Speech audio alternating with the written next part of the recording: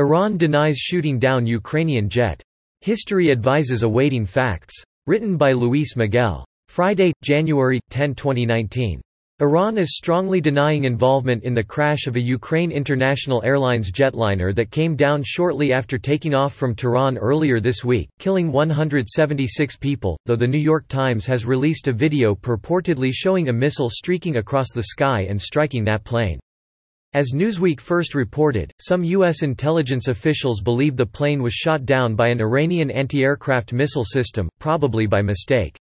And Canadian Prime Minister Justin Trudeau, whose country lost at least 63 citizens in the downing, said Thursday that he received intelligence indicating Iran shot down Flight 752.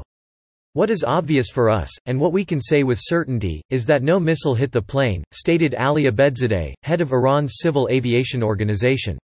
Ali Rabieh, a spokesman for the Iranian government, accused the United States of adding insult to the injury of the bereaved families by saying publicly that an Iranian missile took down the plane.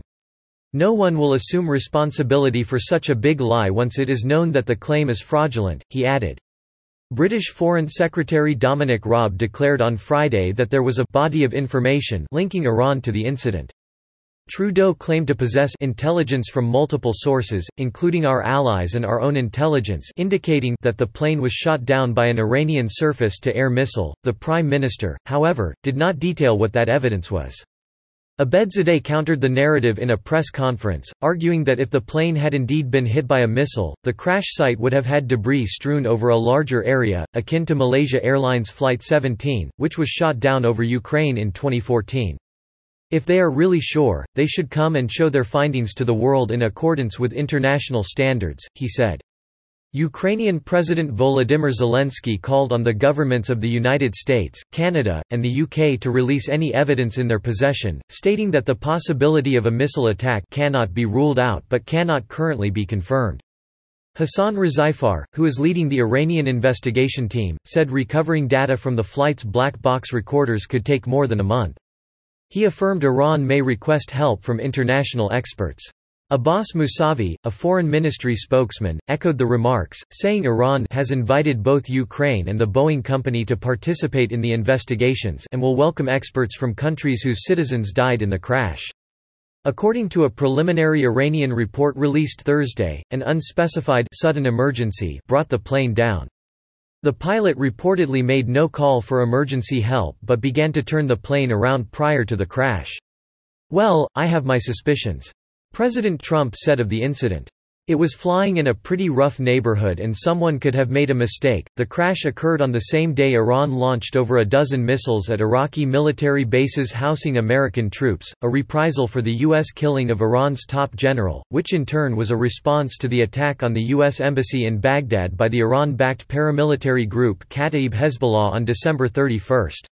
Brigadier General Amir Ali Hajizadeh, the head of the Iran's Revolutionary Guard Aerospace Force, Saeed Iran did not intend to kill with the missile attack on Iraq and only intended to hit the enemy's military machinery. The U.S. government reported no American casualties and only minimal damage to the bases as a result of the missile strike, though Iran claimed 80 American terrorists were killed. The attack has been seen as a way for the Iranian government to save face with its people following the death of the popular General Qasem Soleimani while still being able to de-escalate the situation. The crash of Flight 752 raises questions about whether more conflict between the United States and Iran lies ahead. While we do not yet have the full story about the crash, history teaches us to be cautious about running into war over such incidents. The event that triggered the Spanish–American War was the sinking of the USS Maine, which evidence suggests was not sunk by the Spaniards as believed at the time.